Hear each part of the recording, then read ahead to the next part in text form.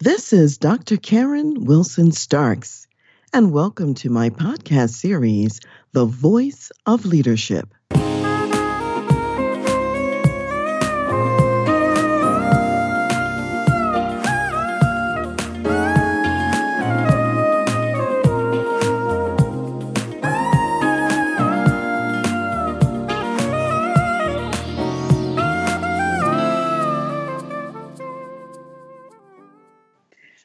Could this time be a Sabbath rest for the land?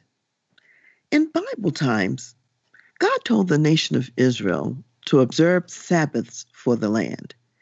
Every 7 years, they were to allow the land to rest and not plant or harvest crops. This was to ensure long-term preservation of the land. Modern-day scientists also say that rotating crops and allowing land to lie fallow keeps the land from getting depleted.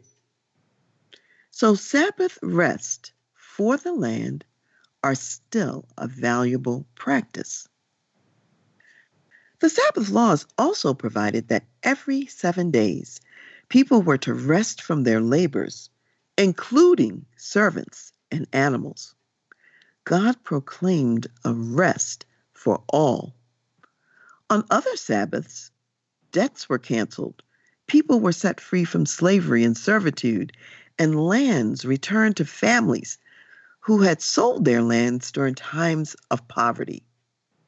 In particular, the year of Jubilee, which occurred every 50 years, reset everything back to a level where every family again had a fighting chance.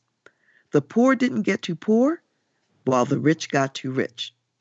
So in Jubilee, it returned circumstances back to a place where poor families were able to prosper again.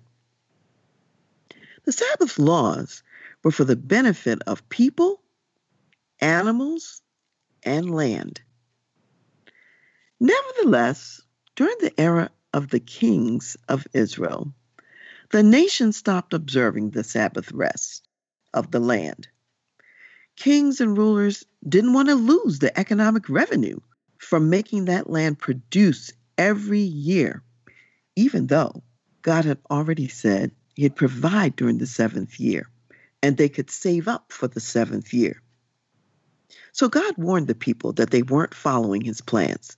He sent all kinds of warnings, including pestilence, that came upon the people and the land. They still didn't listen. So eventually, God allowed the Babylonians, an enemy nation at the time, to capture the people of Judah and to destroy Jerusalem.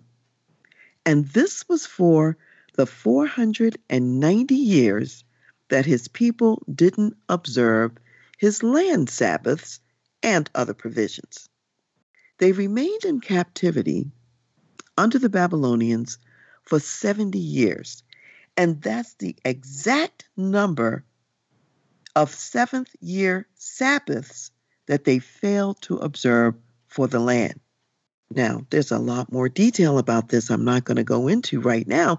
However, if you want more information about the biblical principles about the Sabbath rest of the land and the Sabbath in general, you might want to read in the Bible these books: Leviticus, chapters 25 and 26, Exodus 23, verses 10 and 11, Deuteronomy 15, verses 1 through 11, and 2 Chronicles 36, 19 through 21.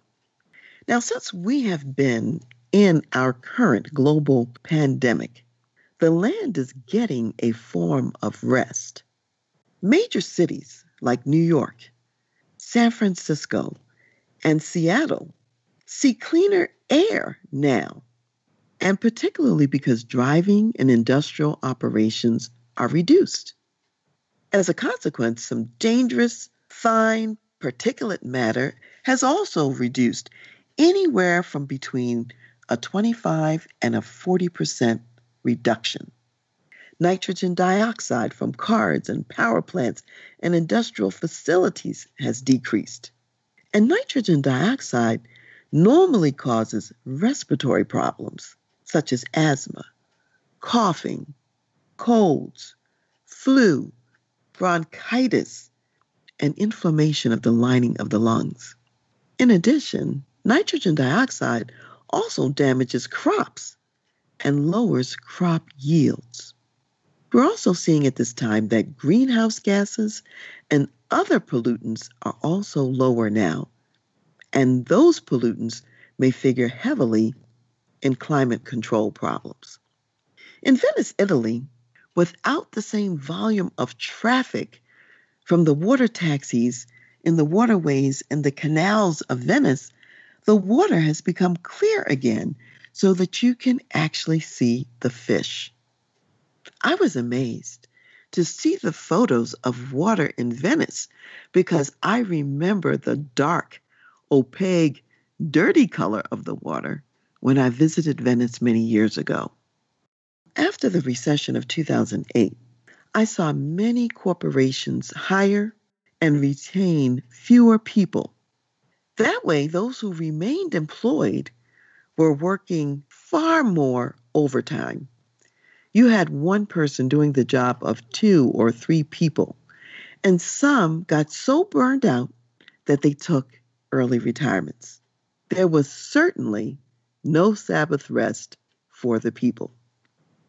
Could we be experiencing an enforced time of Sabbath rest for our own good? With that thought in mind, what are the consequences of fighting too hard against the Sabbath rest? How can we use this time productively? What lessons can we learn to create a better new normal when we come out of this period of quarantine? How can we begin to think more about issues other than maximum economic benefit in the short term? Perhaps to begin thinking about and to consider the land and the people. How can we be better stewards of our resources? This is just some food for thought as you think about the implications for yourself, your company, and your future business operations. And if you want to talk about that, give me a call. As an executive business leader, you have many difficult decisions to make every single day. And it's important to think about, how do you develop your people? How do you launch and develop high-performance teams? And how do you create a culture that wins every time?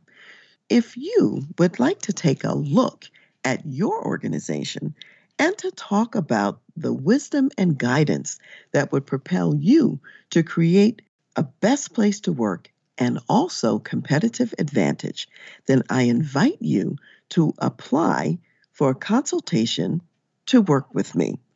Go to my website, www.transleadership.com, go to the services page, and under organizational consultation, you will see a tab that says Contact Us. That's where you request a consultation. So if you are an executive business leader in a medium to large size company, then I look forward to receiving your application and having a conversation with you.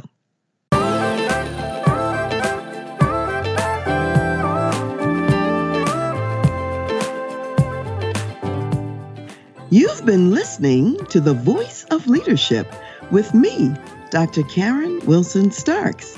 And I want to give a special thanks to jazz saxophonist Ron McMillan for granting us permission to use his gifted music on our show.